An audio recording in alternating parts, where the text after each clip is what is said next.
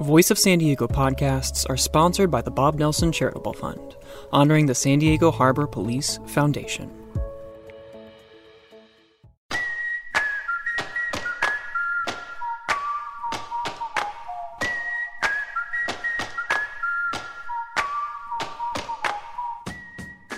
Welcome to the Voice of San Diego podcast in partnership with News Radio 600 Kogo. I'm Scott Lewis, the CEO, editor-in-chief at Voice of San Diego. I'm joined, as always, by Andy Keatts, the assistant editor. Hello, Andy. Scott, how are we?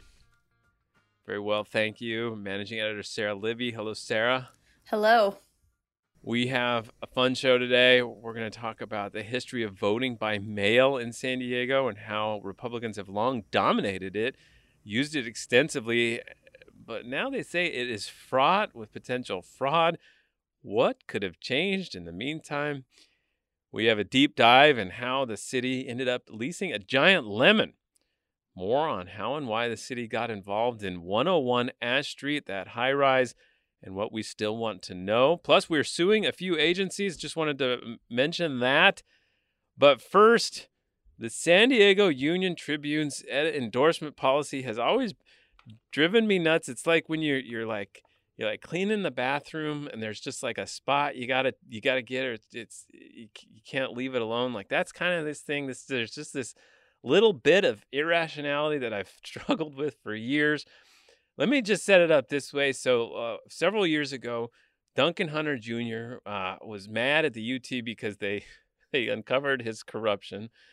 And he said, well, I'm not talking to you. You endorsed, and you did this because you endorsed Hillary Clinton. And the reporter said, I didn't endorse anyone. And the UT's editorial page said, that's just awful. You know it wasn't the reporter who endorsed. It was the editorial board. And since then, I've been having a long-term argument with Matt Hall, who runs the editorial page of the Union-Tribune, about that because there's this just disconnect of like, does the UT actually endorse, or does just a small group within the UT, not representative of anyone except that small group, actually endorse this? Came up with with Hunter's potential successor, Daryl Issa. He said he wouldn't talk to a UT reporter because they endorsed other candidates in the race, but of course the reporter said, no, I didn't endorse anybody. But then this week, there was a story that came out that these endorsements have become the subject of arguments in campaigns, ballot statements claiming from some candidates that the Union-Tribune endorsed them, but their opponents say, no, that's not true. They only endorsed you for the one race. And then, adding to the confusion, the UT's story about these, quote, falsities came out and said that the Union-Tribune, that the newspaper, did endorse these candidates, but only for those elections. What is going on here? It's like the climax of this particular confusion. I'm just swimming in it. It's hilarity to me. So one thing that I think is weird about this whole mess, or I guess a way they could have done things differently, is obviously newspapers have been endorsing candidates, their editorial boards, have been endorsing candidates for decades, right? It is a thing that editorial boards do, and part of the reason, you might argue, why they exist. But instead of like arguing for their own viability and importance and like being able to articulate to people why this tension and confusion is worth it, and why it, it's justified because these endorsements are so important and so powerful that it justifies all the confusion that it can also cause for the reporters. They instead have just chosen to gone with like, well, the public's kind of dumb and they don't understand the difference, and that's not our fault. Yeah, it's a news literacy problem, that we have a literacy challenge. Like, you could take this as an opportunity to explain why you think it is so important and powerful that you endorse candidates and that you operate in this way that kind of makes reporters' lives a little harder but they haven't done that. There was also a new to me distinction here. Yes. Which was that even in the cases when they endorse, and even when it's appropriate to refer to them as endorsers, it would be inappropriate to refer even to the specific editorial board who makes that endorsement as supporters. That endorsers and supporters are different classes of groups or individuals, and that they belong to one but not the other in the cases that they make an endorsement.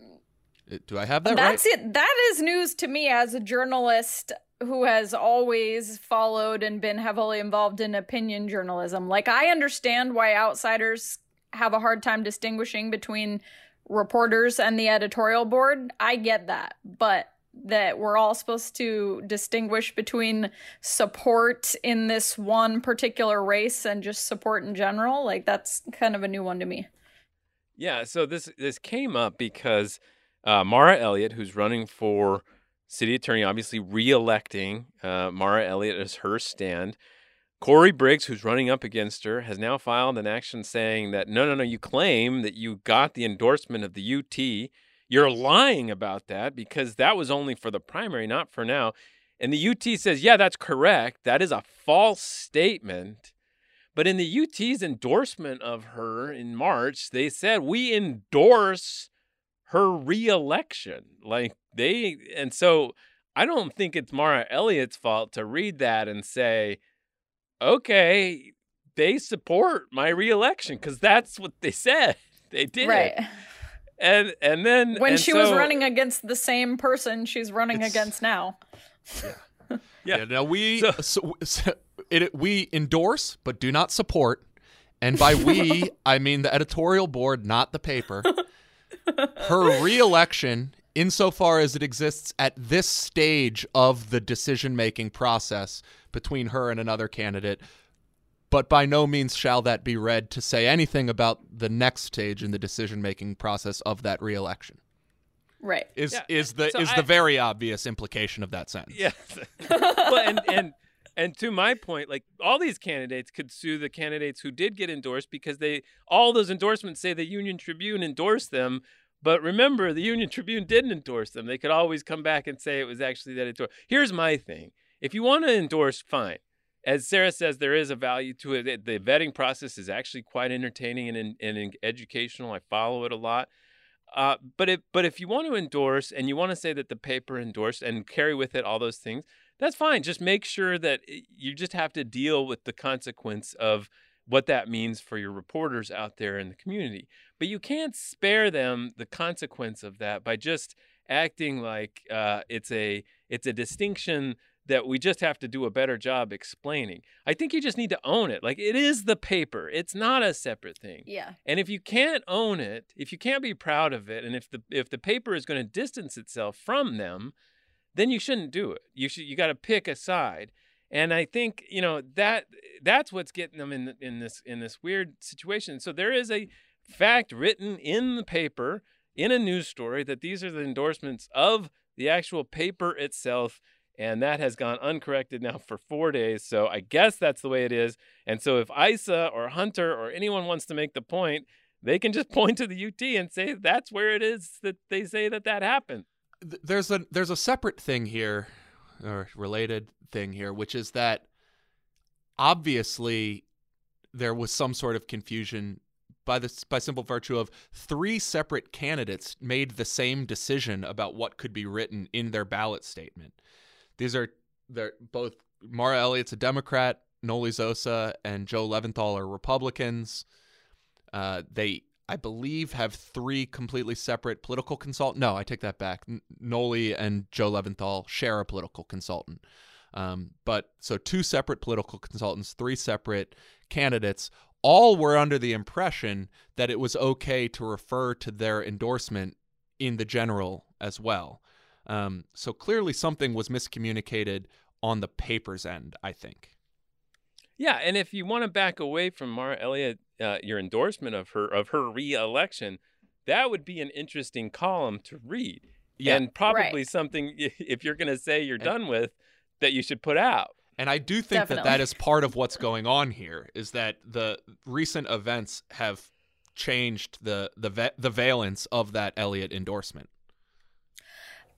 They have, yeah. I mean, they have, I think, on occasion, as they pointed out, changed their endorsement between the primary and the general. But I think the flip side of that is that very often they don't. And so there's nothing to suggest, I don't think, that they're going to flip their endorsements in all three of these situations, in which case some of those candidates will be right that they will be endorsed by the UT.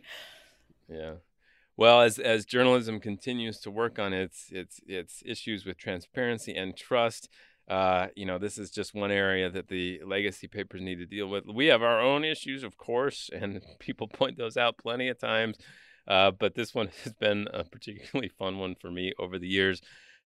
Let's talk about this. So obviously this week, the trouble at the United States Postal Service and the president's own admission that he does not want to fund it because he does not want to make universal mail-in voting possible is causing quite a few waves across the country's political discussion.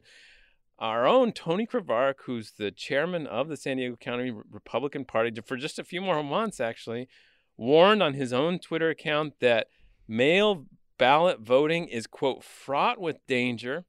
And then he sent a similarly worded press release last week. But as you found, Andy, Krvaric himself voted in by the mail 22 consecutive elections dating back to 2004. He's not shy about this. He says it's just his way, and he does a good job of following it up, making sure that the ballot went in. Now, we wanted to explore this because mail voting, in particular in San Diego County, has been something that Republicans, starting with Pete Wilson many years ago, Mayor Pete Wilson went on to become governor, ran for president. They have innovated, they have owned it, they have dominated it. And so this national cast of aspersions on mail voting has really caught us kind of off guard. As obviously what's going on is a broader effort to install distrust in the system. But Andy, what did you find about the history here with the Republican Party, how well they managed vote by mail, and what's going on now? So the history goes back, as you said, Pete Wilson, when he was the mayor of San Diego, the city of San Diego made a decision in 1981 when there was a referendum over the city council's decision to build and operate the convention center. That was sent to referendum, so there needed to be a special election. And the city council at that point, the city of San Diego at that point, held what was then the largest all-mail vote in the history of the United States. And so all voters in that election voted by mail. It was, at that point, the largest turnout for an election in the city of San Diego's history, and it was conducted at half the price that the registrar anticipated a regular special election would have cost. And Michael Vu, the registrar of voters, told me that the state of Oregon officials actually came and monitored the election and informed their decision to become one of the states that today does elections entirely by mail. So the city of San Diego was very much a leader in vote by mail under Republican leadership going back to the early 1980s.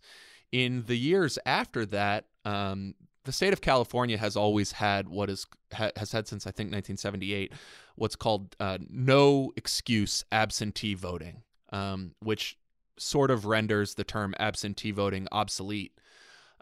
Because absentee voting is supposed to refer to when you can vote by mail because you have some sort of reason that you can't go vote in person. You're a college kid, for instance, and you're in Ohio when the election's going to take place, but you're not an Ohio resident, so you vote by mail. Military. Yeah, military, exactly. No excuse absentee voting, it means you can, if you just want to do it, you can do it. You don't need any reason. You just sign up and you get a mail ballot sent to your house. So that has been in place in California for decades. And during that time, the Republican Party and Republican consultants, Republican candidates were more aggressive initially in recognizing the opportunity that represented in appealing to voters at the moment that those ballots dropped, kind of referred to as the ballot chase. And as Tom Shepard, a longtime Republican consultant, described it to me, Democrats just sort of at that point were recognized that their coalition depended a little bit more on ground game that referred to going door to door and getting people to turn out on election day. Over time, that has changed, but just in the last 2 decades, which is what I went back for because that was when data was available, Republican voters, the percent of overall Republican voters in San Diego County who voted by mail has consistently outpaced the percent of Democrats who voted by mail. In some elections, it was as much as 7% higher. On average, it was about 3.5% more. And then the last sort of strategic revelation that Republican campaigns made, Tom Shepard told me, was about 20 years ago when data operations got more sophisticated and they were able to not just identify who voted by mail, but when they voted by mail. And that Republican campaigns got very good at hitting up early voters early, saving their money to hit up late voters later, and sort of have multiple waves of voter outreach based on when those voters tended to return their mail ballots. All of which has created a situation that I'm sure you remember, Scott. Sarah, I'm sure when you came to town, you got the same briefing that I did, which is you need to temper your reactions on election night because they release the first batch of results that are entirely mail ballots that were received before Election Day. And we all know that those results are going to be more Republican skewing than the overall results. And that's specifically because Republican voters in San Diego have been so much more prone to using vote by mail. It seems like the president has made the opposite conclusion for the country. He has decided that the politics of the situation make clear to him that the vote by mail would be dominated by Democrats and that the day of voting would be dominated by his supporters, and thus he must suppress the former. Now, when you press him or others on what his actual concerns are, they try to go to a rationale that goes something like this. Look, if you want to vote absentee, as you described, fine. If you're traveling, whatever, you need to request that ballot. But you shouldn't do it for everyone, that introduces too much, potential, like all these ballots swimming around. But, I guess I want you to explain what's going on with that discussion. In San Diego, am I right? We're at like 70% or so vote by mail right now, correct? That's correct. So presuming you take his argument on good faith, which became a lot harder this morning after he openly said that the reason that he was depriving funding of the U.S. Postal Service was to ensure that universal vote by mail was not possible. But let's pretend that we're having this conversation yesterday in a world in which we have to pretend that he is making this argument for reasons that don't include voter suppression. So the argument there is something along the lines of the results that come in through the mail can't be trusted, either because of foreign actors creating counterfeit ballots or people rifling through mailboxes to find all these stray ballots and then sending them back in. The issue is the validation process. The validation process is that the registrar matches every ballot it receives with the signature on the bottom to the signature that's on file from when you registered to vote. And through unique barcodes that are on every ballot, they ensure that no ballot can be returned twice. So there are validation steps in place that prevent these horror stories from taking place, and they're the same validation steps that are used for actual absentee balloting, that are used in vote by mail voting, and they're in fact the same ones that are used in in-person voting when you have to sign in as well. I mean, I don't know about you, but I know at my neighborhood polling place, I don't know the person who's volunteered there. They don't know who I am. They use my signature to determine if I am who I say I am, which is, in other words, the very same validation process used by mail. So the distinction that they're drawing is, I would say, more a talking point that holds up on Twitter among people who don't know what they're referring to than it is an actual concern for voting officials. Okay, we're going to take a quick break. On the other side, we have a preview of an event we hosted earlier this week about the future of schools. They're closed, but obviously a lot of private options are opening up, and that is presenting opportunity, but also some problematic situations about equity and other issues. We spoke to a number of experts who voiced their concerns about learning pods and the opportunities and the resources that are going to be available. Stay with us.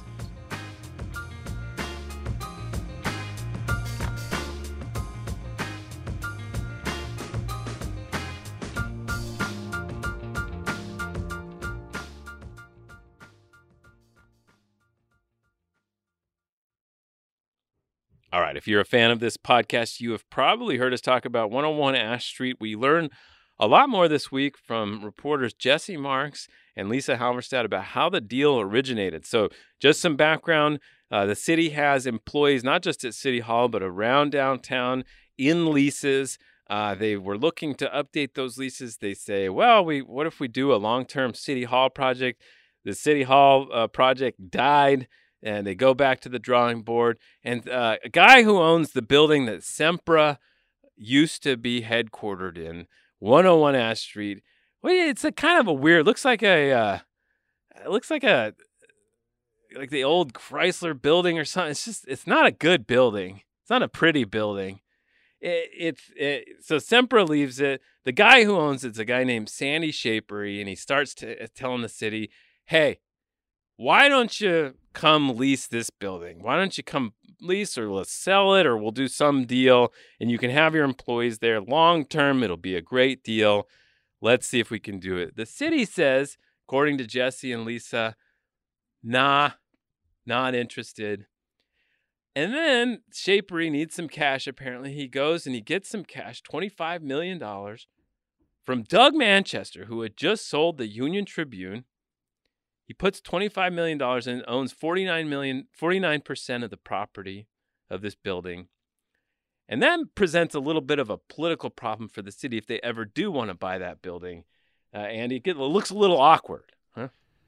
It does. It's actually kind of funny to me that Shapery thought that this would be an asset to his attempts to get the city in this building, as opposed to it clearly being a detriment. Yeah, it's kind of funny that this all took shape the way it did by the city trying to avoid bad optics. Mm-hmm. And their maneuver in trying to avoid those optics ended up being to bring in this third party that sowed the seeds for everything going very badly. Or maybe another way to look at it, which has created its own optics that are very bad and underlying structural problems. There's probably a lesson in there about spending too much time worrying about bad optics. But I mean, to their credit, I think it's important that officials recognize the bad optics of some of these situations, but it didn't work out well for them this time. Typically, when there's bad optics, it's because the substance itself is bad. Right. It's a pretty rare occurrence where you're like, God, this is a heck of a deal, an absolute peach, but it looks bad. We just got to fix the optics here, and then the deal itself will be great. It's funny, Shapery's opinion, we get emails all the time alleging grand conspiracies and cigar smoke-filled rooms where all the decisions are being made. It appears one person who subscribed to that theory was Sandy Shapery, who was of the belief that the best way to get the city into this building would be to get Doug Manchester on his team. Yeah, That's the winner. So anyway, the mayor looks at this and says, I'm not going to, 6 months after I get elected, I'm not going to give Doug Manchester $30 million.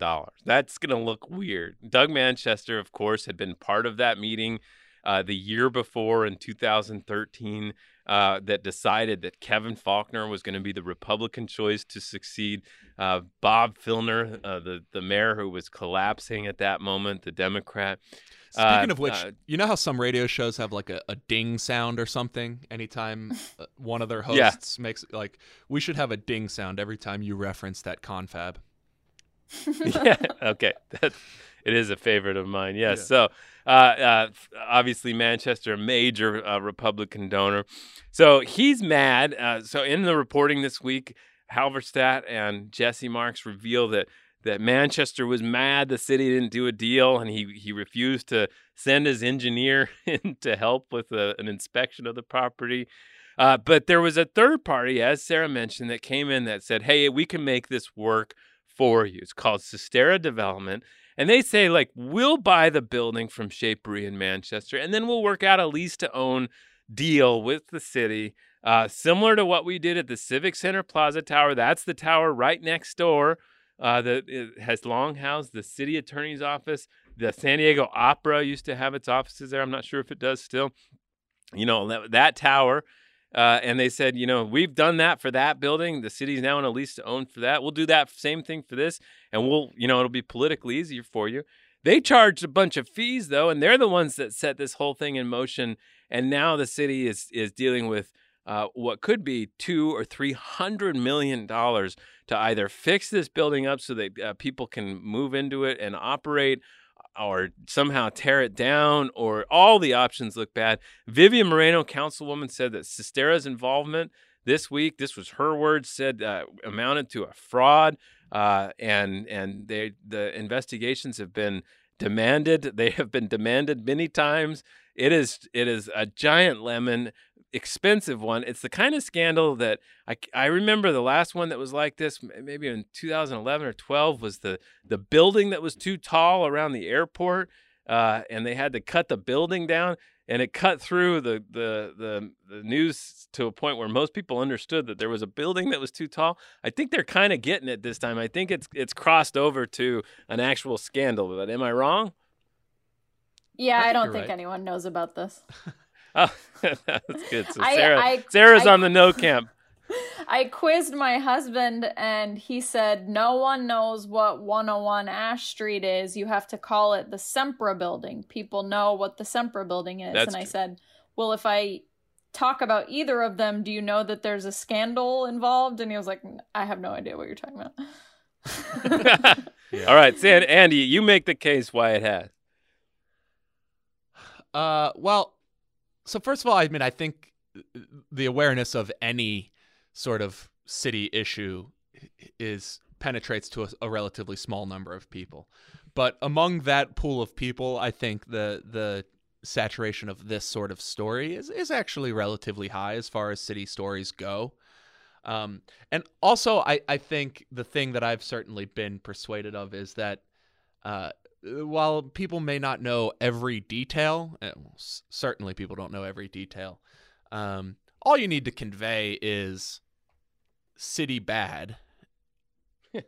and to the extent that the details do substantiate that the idea that the city did a bad thing here, then I think that's making its way through. They bought a building that they can't move people into, and it's going to cost a couple $100 million when they don't have that. They didn't buy a building to put a football team in. They literally bought a building that nothing can happen in right now. I mean, it's starting to get simple, and somebody made a bunch of money, and that's going to be the real interesting part, is if it becomes clear who made the money out of this, and that's what we're tracking. We got a little bit closer with this story. Highly recommend you get in that. How the City Ended Up Leasing a Lemon by Jesse Marks and Lisa Halverstadt on voiceofsandiego.org. There were a couple nuggets in there that were just good. There was that point about Manchester, and then Sestera's quoted, the guy from Sestera's quoted at length explaining their role. Not very clearly to me, but I think he's on the record there, and it's got a bunch of good nuggets. Well, we are continuing to hunt for documents on that deal.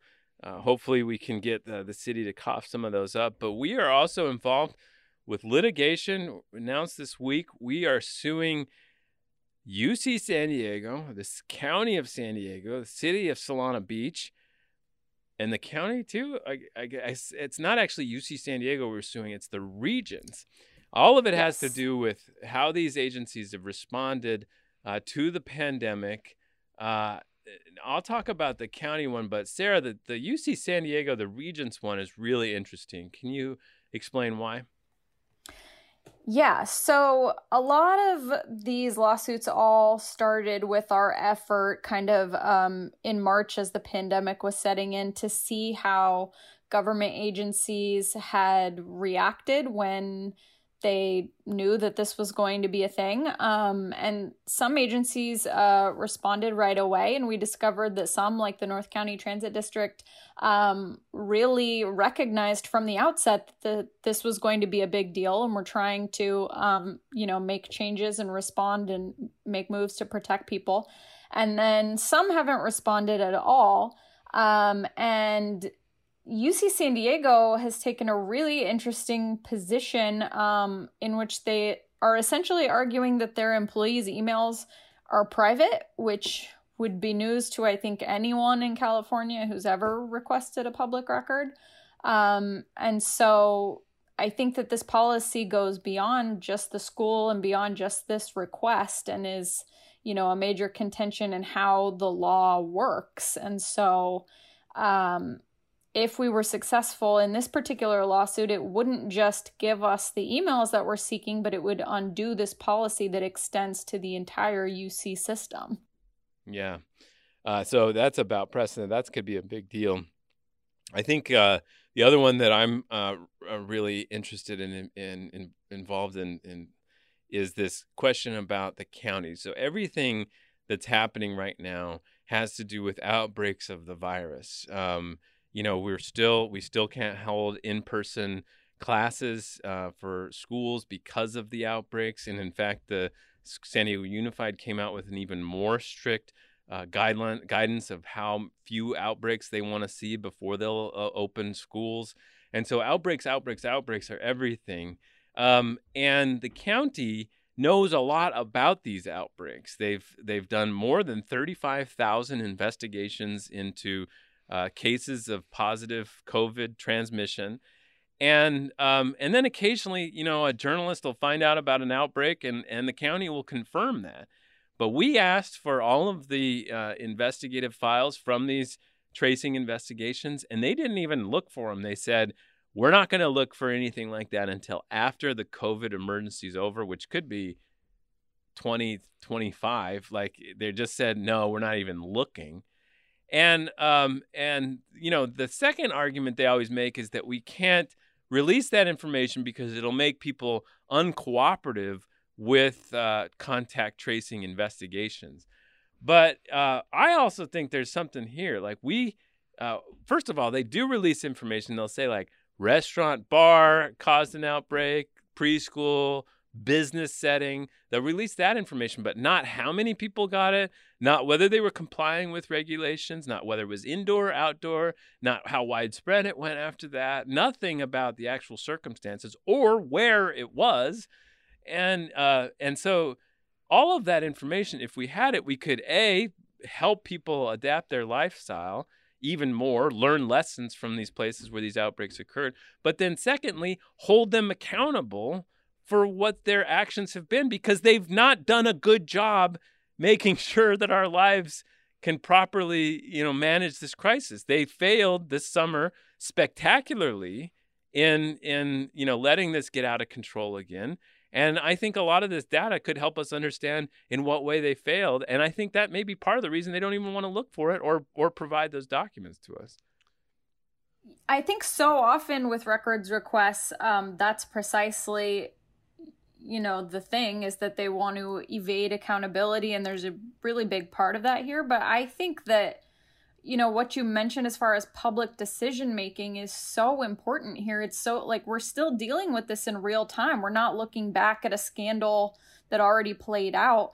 And like everything we do, like I don't go to outdoor restaurants precisely because they won't say whether these restaurant outbreaks occurred in an indoor setting, whether it was entirely staff who were affected, or whether customers, caught the virus after eating there. And like these are very real distinctions that would make an impact on what people are doing. If we knew that customers at grocery stores kept getting it, maybe I would order my groceries, but I'm not. And so this is real tangible information that impacts like what people are doing. Yeah, if you could say definitively there have been no outbreaks associated with outdoor dining that followed social distancing rules, I would go to outdoor restaurants. And right now I will not go to an outdoor restaurant. Yeah, and all of this could help facilitate people better adapting to this crisis, and they're not providing the info. And in fact, this like piddling, it really provoked me when they would put out this list. It's just it's so vague. It's like, what's the point of even releasing that list of descriptions? It's public information theater. It's the equivalent. Exactly. It's eyewash, as they say in baseball. And it's almost like releasing part of it is more harmful, because if I know that there's restaurants involved, then I'm not going to go to a restaurant. But if they would give us the full picture, maybe I would feel much more comfortable. Or like when you say a business setting, maybe I'm not going to go to my doctor's office to get a checkup because they've been transmitted in, businesses, and that could count. But, the reality could be something much different that would put my mind at ease. Yeah, what if the 4 business settings that they released were actually one building or one government building? Like that might be something the public deserves to understand. And they'll say like, again, this point about we don't want to discourage people from cooperating. And if we release this information, they might, okay, well, maybe we can work out, some reasonable restrictions on the privacy stuff. But, if you're not going to have that conversation, then we're going to take it to court. And that's what we've done.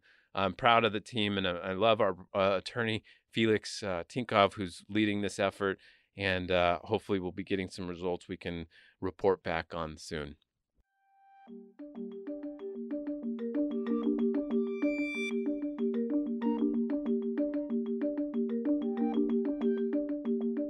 All right, this week we hosted a town hall event to discuss the future of schools. They're closed, but a lot of opportunities are opening up for people to provide guidance for their kids during the day if they can afford it. It was a riveting conversation with a lot of ups and downs. I really think you would enjoy it, and it was very insightful. Here is a snippet of it, and you can catch the rest on YouTube. But first, I want to go to Dr. Howard. Dr. Howard and I spoke last week for a story I was working on about some of these private options. We're hearing this rise in all these options that will be available, lots of them for a fee, unfortunately. And, it's not a surprise that parents are coming up with new ways to get their children to socialize. But Dr. Howard, what do you think the impact could be in the rise in all these fee-based school-like options? So first and foremost, thanks for having me on, Will. I think this is an important conversation. So I think there's an elephant in the room here that needs to be discussed. And I think Board Member Herrera touched upon it briefly, but I want to go a little bit deeper. I think what this proliferation of learning pods, that most of which I understand are based on fee for participation, is only going to create deeper inequities that already exist in our communities. Not only will these inequities be even widened, but I think what we also have to talk about is the racialization of these inequities. We know that in Southern California and in San Diego in particular, the majority of the students who are in San Diego schools are students of color. A disproportionate number of those students who are Latinx, African American, and Asian Pacific Islander are more likely to be poor than their counterparts. So when we talk about what the implications will be, what the ramifications are, what we're going to see is more Black and brown children who we have fought for years to try to create more equitable opportunities to learn. We will see much of that progress beginning to erode because many families may not have the means and the resources to participate in these different types of learning opportunities. Now, I want to be clear about this. by no means do I begrudge those parents who have the means and have the wherewithal to provide these opportunities for their children. That's their responsibility, that's their obligation, and they have the privilege and they have the means to do so. But what I do begrudge is a system that allows this kind of inequity to happen. What I do begrudge is a system that sees the inequities, know that they exist, but yet we still don't rally around them collectively to do something different, to say we're not going to allow some students to have opportunities, but yet others will be on the outside looking in. Because when it's all said and done, when we are beyond this COVID moment, hopefully all these students will come back to a place called school. And what will be more evident at that point in time is that the students who are able to participate in these learning pods were able to not only benefit socially, emotionally, and academically, but they will also continue to thrive. Whereas other children, many of whom will be Black, brown, and poor, will have fallen farther and farther behind, yet they will compete on the same tests, apply for the same colleges, compete for the same jobs. And so what you may see is years of regression that students may have experienced in terms of their academic pursuits. So I think we have to think collectively. We have to think about sort of structural inputs where our cities and our counties can be much more creative and innovative, and more importantly, insistent on ensuring that the same opportunities that we know more affluent families have, that poor children have those same opportunities. Yes, I obviously couldn't have said it better. So Richard Barrera, let me pose that to you. What can the school district try to do to even out these inequities? I mean, you and I have spoken many times before. If government's role is anything, is providing for the people most in need in society, right? And so how can the school district try to provide for families who don't have means and aren't going to have access to these kind of opportunities?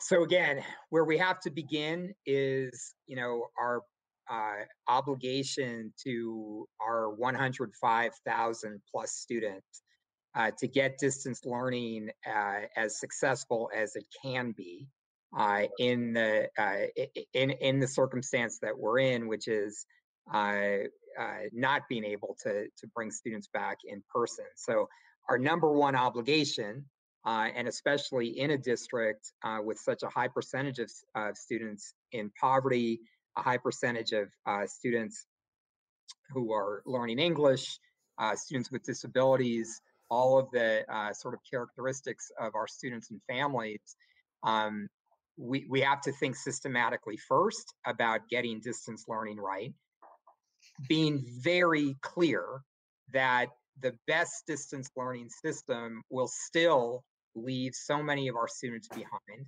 and will still create the kind of social and emotional issues that are putting kids and families under stress every day, and have been we're going on 6 months since our schools have been closed. So we have to focus on again, number one, how do we get distance learning right, given that that's the system that we're in right now? Number two, how do we start to bring students back to school in a way that is safe, but in a way that focuses first on the students who are most vulnerable from the crisis that we're in now? And then I think, thinking about ways that we can, as a system, provide support to our families to get organized in the way that families with greater means doing right now.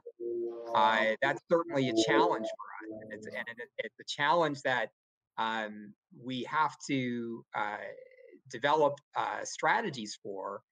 But again, we have to remember that a school system that serves 105,000 students, where we're already making a transition to something that so few people in education have ever done or ever understood completely, which is a move to distance learning and all of the challenges that brings with it. We have to keep our focus on doing that as well as we can, including a focus on how do we provide quick, rapid support for families. So if a teacher identifies, look, I've got students in my class who I know, number one, are struggling with even a place at home to participate in distance learning. Number two, I know that there are, serious emotional, social, even mental health issues starting to happen with this student. We have to have rapid ability to get to that family and provide support. So I don't want to kind of give the impression that our system will overnight start to focus on organizing families into pods.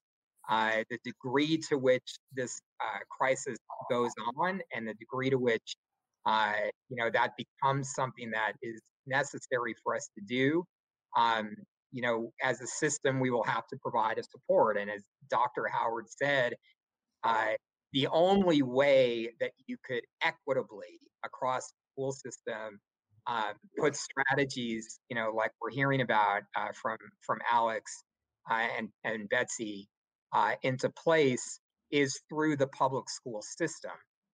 But to move towards that focus, while we're focused on this enormous challenge of distance learning, again, it's something that we need to be thinking about, and we need to identify opportunities to work with community-based organizations and to work with partners to do.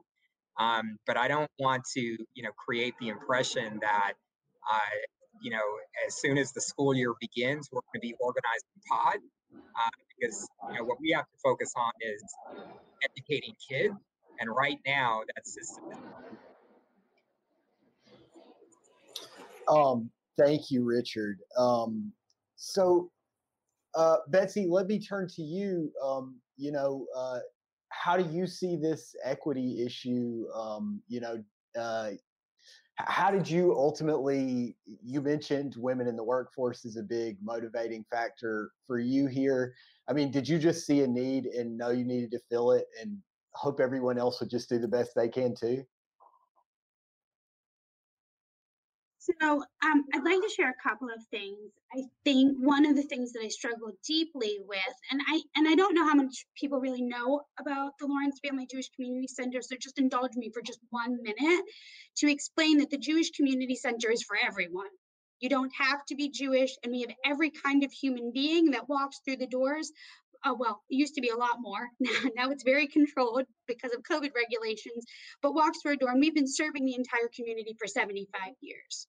To that end, I knew that we were going to have to charge a fee because it was a brand new program, and we were going to have to hire staff and support our staffing model to be able to do that. But in addition to building out the program, we also focused our attention on speaking to the exact things that Dr. Howard and Richard have alluded to, which is to making sure to the best of our ability that no one would be turned away for their inability to pay. We have challenges in the fact that locationally where we are, we're not serving the people that Richard and Tyrone are talking about, and we understand that. But what we've done is raise literally hundreds of thousands of dollars within our community to say that if you cannot pay the fee, you should still come, and we will help you to be able to do that. The JCC functions as a nonprofit, and therefore we have the ability to be able to reach out to the core donor base that supports us philanthropically throughout the year to make sure that the children that we need to serve to the best of the ability that can get here, we can. In addition to that, I'd like to say to Richard specifically, I think you've alluded to this now on a couple of occasions, and I think it's so true in this particular moment, that we have an opportunity for a public and private partnership that would be unprecedented under the circumstances. The JCC has been functioning in an open educational space. We have an early childhood center as well as our camp program that we've been functioning for the last 3 months.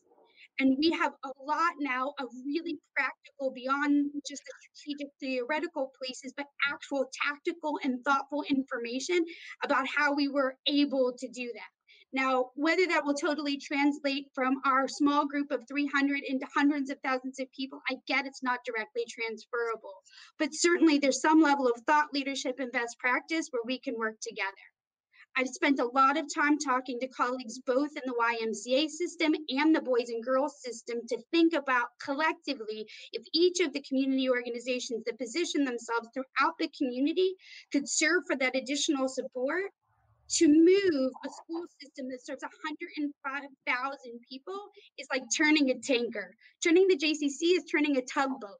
Turning the YMCA system is a little bit bigger of a ship, but probably totally able to happen, as I've had many conversations with my dear friend who's the CEO of the YMCA system, that there's so many ways for us to be able to fulfill the needs, and we need governmental support in allowing us to be able to do that. And there's a total willingness on the part of the organizations that I mentioned, and probably well beyond organizations like Alex's as well, that could offer opportunity in a way. And I know that there are groups of really philanthropic and thoughtful people throughout this community that would love nothing more than to make sure that the children that were in need of this the most would get it. So Alex, let me go to you next. We haven't heard from you in a bit.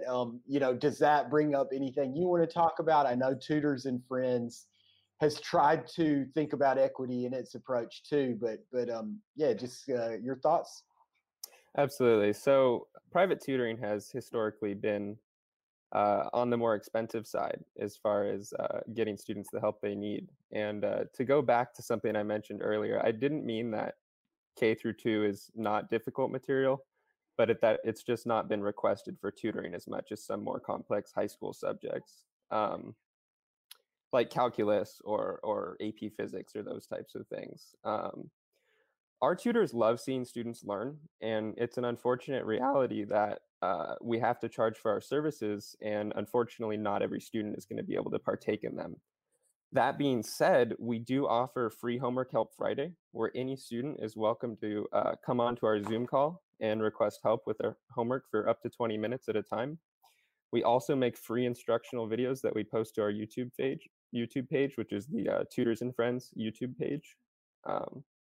And we are looking to, in the future, to provide some sort of scholarship program where we can offer assistance to students who can't afford the group style learning. And we're willing to take any suggestions from the audience or anybody for that matter that might know how we might be able to implement some additional help for students who can't afford the tutoring. So I want to go to Dr. Howard next. We're hearing about all these ways that the community is like jumping in and trying to make these things happen.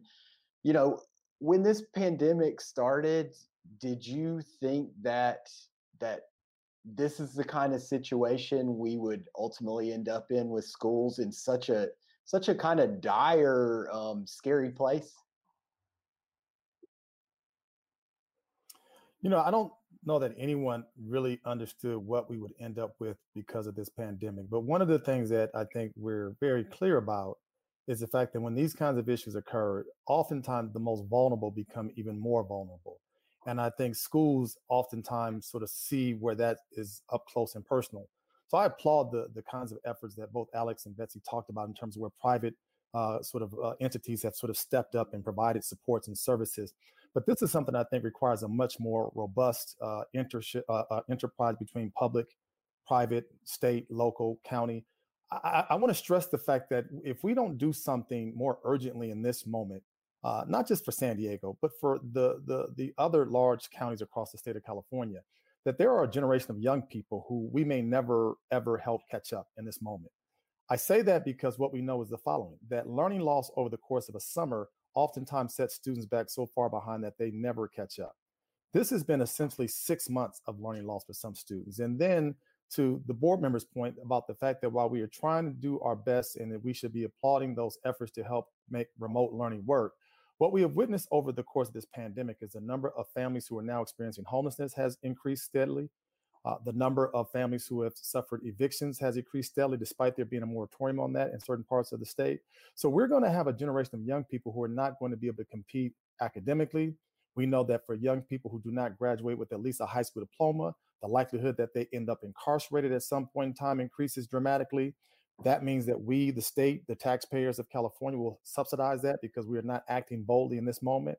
We also know that in a city like San Diego, where we have to have these hard conversations about something like homelessness, we know that African Americans make up about 6% of San Diego's population, but about a third of the homeless population is African American. It pains me to walk downtown San Diego and just to see the clear racialization of homelessness that's disproportionately Black.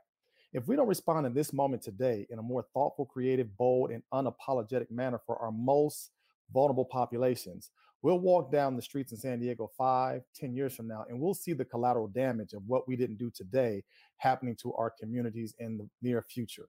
And I maintain that we're going to pay one way or the other. We can pay through incarceration, we can pay through extensive social services, or we can put money on the front end to find ways now to help those families where we know children are experiencing homelessness. We know the disproportionate number who are in foster care. Many of these children that we're talking about have parents and caregivers who are essential workers. So they don't have the time to sit down with them and help them do homework. They don't have the time to sit with them and help them get tutoring. They are out providing the essential services that we oftentimes are relying upon. So I need to have us all continue to think about the collective ways that we can think about structural inequity and sort of the systematized racism that still plays itself out, that's continuing to affect large numbers of our students. So that's an uncomfortable conversation. That's an uneasy conversation.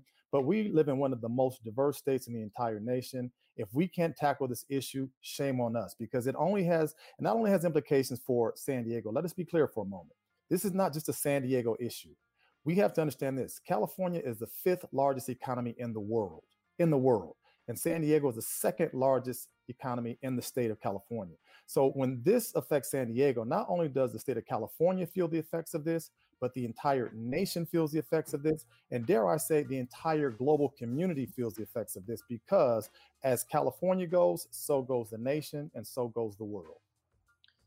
Well, Dr. Howard put an amazing point on just how dire the circumstances are for some students here. And I think all of us involved in the education field understand that.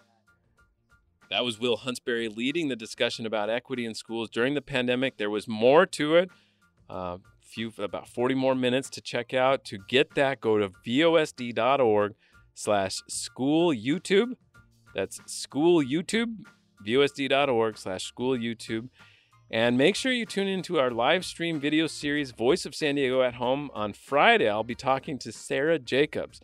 She's running, of course, for the 53rd District in Congress. We've talked a few times with Georgette Gomez, this council president who's running against her. I'll need to have her on again specifically to talk about the congressional race. But first, we'll have Sara Jacobs come in. If you have any questions, let me know at scott@voiceofsandiego.org. That's scott@voiceofsandiego.org. Send me your questions for Sara Jacobs. We'll go live at 5 p.m. Friday. You can watch all of our episodes from that series at VOSD.org/at-home. That's voiceofsandiego.org/at-home. Thanks for listening to the Voice of San Diego podcast, the most popular public affairs podcast recorded in my daughter's little bunk bed today. Every Saturday, Andy and I put together a newsletter called The Politics Report. We cover a lot of what you hear here and a lot more. Get that at VOSD.org/politics. And Sarah's weekly newsletter is What We Learned This Week, a recap of the week that comes out every Sunday, has a little bit of an insight from her or two, and you can subscribe to that at VOSD.org/thisweek. I'm Scott Lewis, CEO and Editor-in-Chief. Andrew Keatts is Assistant Editor. Sara Libby is Managing Editor. And this show is produced by Nate John. Thanks for listening, and we'll talk to you next week.